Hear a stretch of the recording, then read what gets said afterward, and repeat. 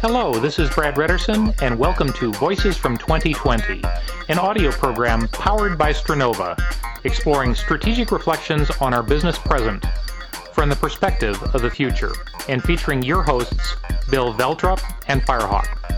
It's one of several podcast series on the subject of strategic innovation in business offered by Stronova, a resource group dedicated to helping you achieve and capitalize on the incredible potential available for your own business. With our over 30 years of experience leading innovation, we know what it takes to turn ideas into profits. Please visit us to learn more at www.stronova.com. And now, please join us for this week's episode of Voices from 2020.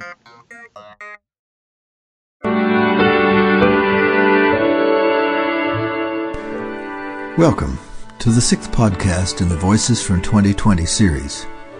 I'm Firehawk, and I'd like to help you get ready to travel to the year 2020. As many of you suspect, there are an infinite number of possible futures. Whether our collective future is wondrous or disastrous will be importantly influenced by the choices that we make as human beings. Bill Veltrup and I are convinced that we, as a species, have been grossly underestimating our capacity to choose a future that works for us all. We decided to pursue a path forward that would help us collectively envision and move towards an ideal future. To move towards wholeness, in other words. So here's the journey so far. Our first stop was to petition the Guild of Evolutionary Time Travelers, GET, to become licensed to travel to an ideal year, 2020. We had to go through a rather extensive and intensive process before we received our provisional license, but we got it. Well, then Brad Redderson learned about our achievement, and in a typical burst of genius and generosity, offered to have his Stronova site host a year-long series of monthly podcasts with Bill and I interviewing people with vision from an ideal year 2020. In the first Voices from 2020 podcast, Brad interviewed Bill and I. The big news from our inaugural journey was that the greater San Francisco Bay Area will be hosting the 2020 Infinite Games. Stay tuned to this series and to our website, voicesfrom2020.com, to learn more. In the second podcast, we interviewed Gil Friend and Jeff Saperstein and saw how their deep commitment to creating regional dashboards made a difference in an ideal year 2020. In the third podcast, we interviewed Tom Atlee, who spoke of the power of becoming conscious of our own evolution and how that can serve the whole of life. In the fourth and fifth podcast, we interviewed Dwayne Elgin, who helped us see the role a fundamental shift in consciousness had on the media, community life, and our relationship with the Earth in the year 2020. After a month off to make some needed repairs to our time travel apparatus, this month we interview Stu Winby. Back in 2006, Stu had already enjoyed a 25-year career as a pioneering practitioner and thought leader in the field of strategy innovation, management of innovation, and organizational development and design. He was founder of Sapience Silicon Valley, a strategy, organizational, and leadership consulting firm that focused on working with executives and senior teams of medium and Fortune 500 sized companies. It's good to note that prior to Sapience, for 12 years, Stu was Executive Director, General Manager of Strategy, Organization, and Change at Hewlett-Packard. We sought out Stu Winby in the ideal year 2020 because of the breakthrough work he was already doing back in 2006 as he was evolving what he then called the Decision Accelerator Innovation Lab. In this interview, we asked Stu to describe the futuristic design environments he would produce and direct in support of the metamorphosis of very complex multi-stakeholder organizations. We then asked him to share some of the ripple effects of that approach. And so now, travel with us to the year 2020 and an interview with Stu Winby. The firm wanted to become a world-class health organization in the United States. Okay. And one of the key objectives to do that was to be able to develop world-class clinical strategies in areas like oncology, neuroscience, cardiac, orthopedic. The traditional way of doing that was getting a small group of physicians and getting them to meet on a regular basis and come up with a plan that would be sort of a clinical practice plan, and they would have a member of the health organization that would be a VP of oncology, so forth, and they would kind of lead this activity.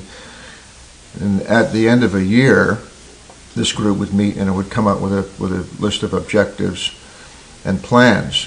The problem was that you had all these physicians that were crossing all these hospitals, and no one really embraced the plans. They weren't committed with the plans. A lot of them didn't read what the plans were, so they weren't very alive. The chief innovation officer and the CEO essentially said, how can we build an organization? If it's going to be world class, we've got to have these practice areas to be much better, much more integrated. So the problem that they presented was, how do we develop a strategy that's a highly innovative, future-oriented, compelling, high-committed strategy in these particular clinical practice areas, and how do we do that? And the suggestion was, well, there's a number of tools that could be used to be able to do that. One tool is called a decision accelerator tool. But there's also some innovation tools, and one of them that I was suggesting was a tool that came out of actually some work at Stanford called a strategic horizons process.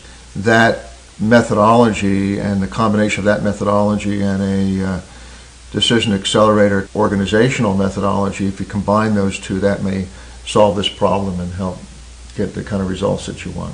What do you mean by a decision accelerator? What's that? It has a number of components. One is that there's an environment, and the environment is very important because the environment is much different than what people are used to being in order to get work done. So this environment where the decision making happens.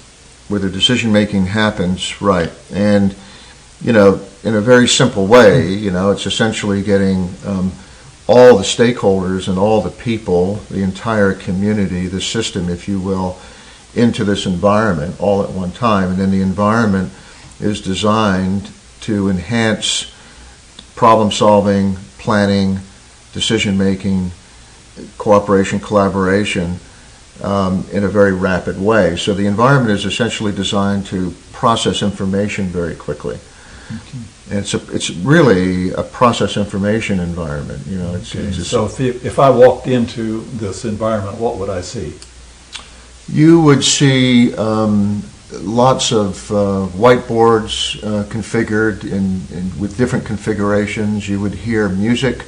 You would see lots of people walking around. It would feel like you feel like a lot of energy in the room. Lots of different people that you didn't know, or some people that you've seen and that are kind of acquaintances. There would be sections of the room that would have lots of information relative to the reason why you're there. So you'd be able to get rapidly sort of get educated by doing a gallery walk around the areas. You'd see lots of different types of equipment. There would be video cameras, computers that are on kiosks located at different places. There's a feeling of kind of innovation in the air, and you're not quite sure what to expect. Mm. So there's a sense, usually when people go into these environments, there's a sense of excitement, but also not really understanding what's going to happen, mm-hmm. and asking the question, how do I fit into this environment, and what behaviors do I need to do to be able to be successful? And people are personally, privately asking that question. So that's generally what happens when people walk into the room. Okay. The decision accelerator My hesitation around the Decision Accelerator is that it's an organizational methodology. It's a tool. It has much broader philosophical overtones, Right. But I don't want people to hear this and go, oh, we got to go out and buy ourselves and get ourselves a Decision Accelerator, because that's not the point. Right. The real point is DA, or whatever it involves to, will provide a mechanism for greater innovation, greater collaboration, greater wealth. It's a social system tool. It's an organizational tool. Right. So if you go back, if you're in 2020 and you look back, and you have this conversation about where innovation has gone, how the global environment creates wealth, that conversation has huge implications in terms of the United States. Yep. The role of universities. C.K. Prahalad, unbelievable work that he's done, where he says that there'll be a cottage industry of, normally poor people that live in almost a hut will be able to connect and provide value in some sort of small schema way. And the world will be like that. You'll be able to find somebody, that's living in a hut in India to do X for you, and you'll gladly pay that person because of the value that you're getting. And that person will have 40 people like you, and their standard of living will move from a hut to a nice home, and that will happen all over the world. Right. And I think that the DA is going to become a tool within that broader evolution, but not the thing itself. Right. In 2020, the sophistication, the behavioral science sophistication, if you will, and the skills of people to work collaboratively are more sophisticated than they were in 2006. So that's one of the big capacity shifts that you've That's seen. a huge capacity shift. And that's a big shift, because the difference between cooperation and collaboration, in my mind, has to do with the whole notion of self-interest. Cooperation is usually two people that have mutual goals, common goals, in order to meet their self-interest. Collaboration, on the other hand, is my self-interest expands beyond me and moves to you, because my interest is that you don't fail, that you don't lose. Okay. Because if you lose, I lose. And when you have systems where people are collaborating, you make the pie bigger, you don't split the pie. What I'm hearing implied in what you're saying, Stu, is that there's a new developmental path that started manifesting somewhere in around 2004, 5, 6, 7, in that time frame, for individuals to develop the capacity to collaborate. The capacity to be able to be in a different kind of relationship. Yeah. And not only happening at the individual level, but also happening in an organizational sense. So there had to be a space for that kind of development to happen. That's right. So you can see the evolution of more interconnectedness as time goes on. Of course, the technology of connecting people has always been in a lead role, and the social systems have always been in a lag role. In 2020, what exists now is that you have the technology to collaborate. You have more sophisticated social systems to collaborate, of which the Decision Accelerator is one of those. Back in 2006, the Decision Accelerator is a primitive collaboration tool. 2020, the Decision Accelerator has evolved into a very sophisticated collaboration tool. In fact, the kind of collaboration tool it is a capability building tool, where you can get people from all around the world to come into a room, build new business models, build new prototypes of products, get all the specialization in a room to build new value networks, to actually go through everything from an imagineering to a creative to a prototyping phase to a testing phase. You could even have folks come into the room at a certain point to be able to take a look at products and give input on it and go out. You can probably do that virtually and electronically.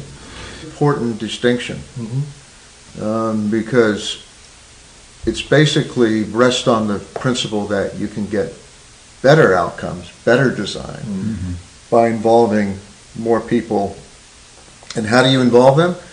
You involve them in some highly collaborative, creative, innovative way, where innovation is a team activity. It's not an individual activity. You know, innovation used to rest on the sole inventor. And what we're learning about innovation is the more diversity you have in the room, and the more differences and dialogue and conversation you can have, the greater the quality of the innovation. Yeah. What I'm getting is that back in 2006 and earlier, there were a lot of people that were basically trumpeting the potential for diversity to feed innovation, but it took something like a decision accelerator for people to experience the power that diversity has in terms of the actual products that you develop or design or create. Bill, I think that's correct, because I think that the Decision Accelerator in 2006 is a primitive tool when you look at the advancement of the Decision Accelerator model to the year 2020.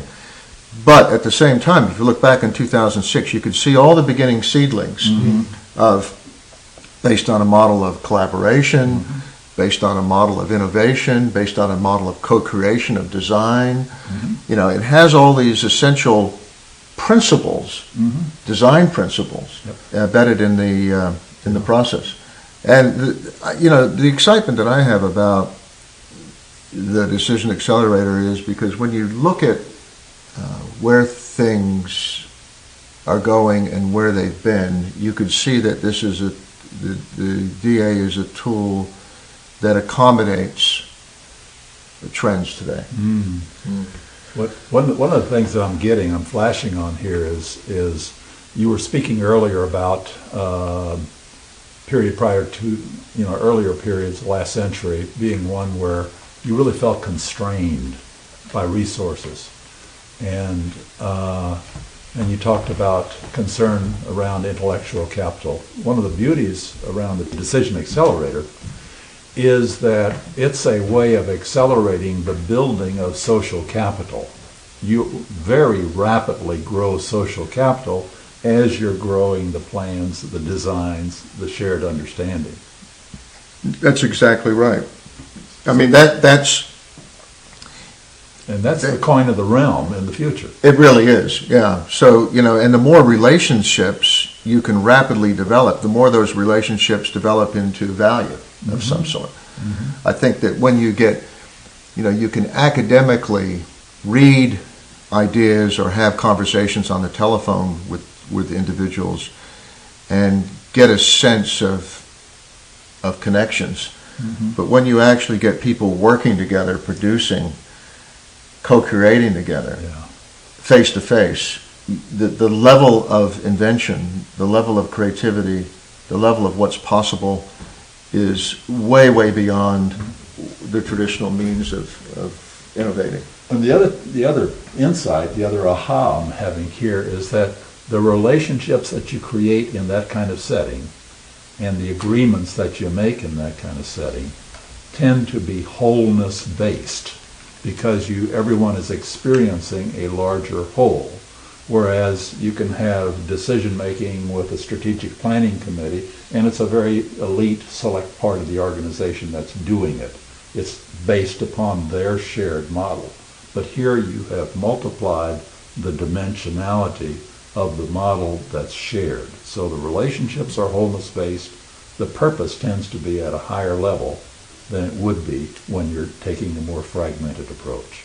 I think, that's exactly right. And one of the things that has been learned in this Decision Accelerator model is the importance of a shared context at the front end of the system. Because if you can have a broad database and a shared context, that provides and allows and gives permission for everyone to think very openly and very innovatively.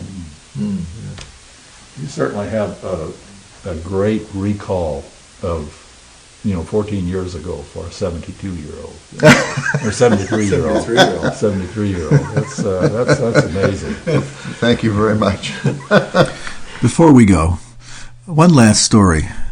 This one is from 2006, and it speaks a little bit more about the power of collaboration to really address the problems that we are facing in our world. I did a process for the state of Iowa because they have the worst meth problem in the United States. So I got 7 judges, the police department, I got meth addicts to come in, I got community administrators. I had about 80, 90 people in a room, and we designed a new strategy to deal with meth. We Google took a map of the state, identified all the agencies, and then we had representatives of most of the agencies, and I had them reconfigure into different type of network configurations to solve different problems. How can you do that with a telephone book sitting with 2 people in a room? You can't do it. Right. You get everybody in a room, and you get a big map, and you have graphic facilitators, and you do it like that. Right. And they're realizing that the resource efficiency of how they solve meth, there's no coordination, collaboration involved. Right. But you can do that when you have something like that. Yeah. Yeah, you've got to create the space in which that work can happen. Yeah. And the creation of the space, not just the physical space, but the emotional, spiritual space. The emotional, spiritual, right. Is vital.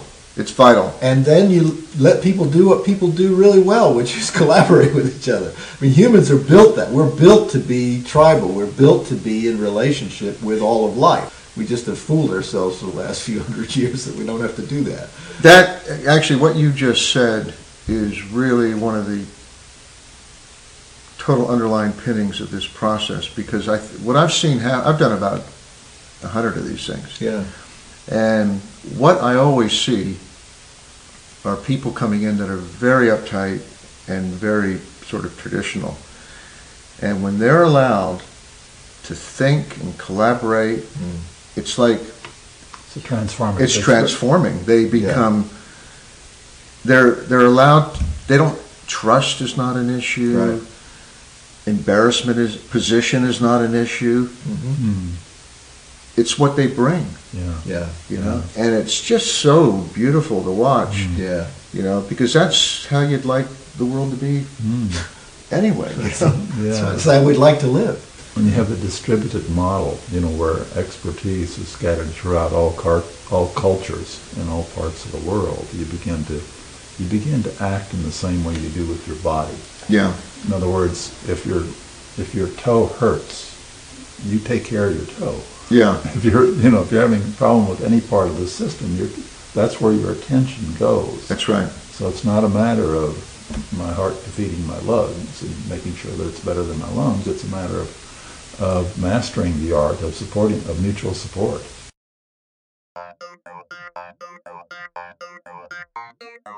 We thank you for joining us for this episode of Stranova's podcast series. If you'd like to learn more about Stranova's business services and the topics discussed in this week's episode, please visit us at www.stranova.com, write us at ideas@stranova.com, or visit our blog at blog.stranova.com. Our program materials are covered by a Creative Commons license, the Attribution, Non-Commercial, Non-Derivatives 2.5 license, by Brad Redderson. And this is Brad Redderson inviting you to join us soon for a future audio program exploring where strategy and innovation intersect.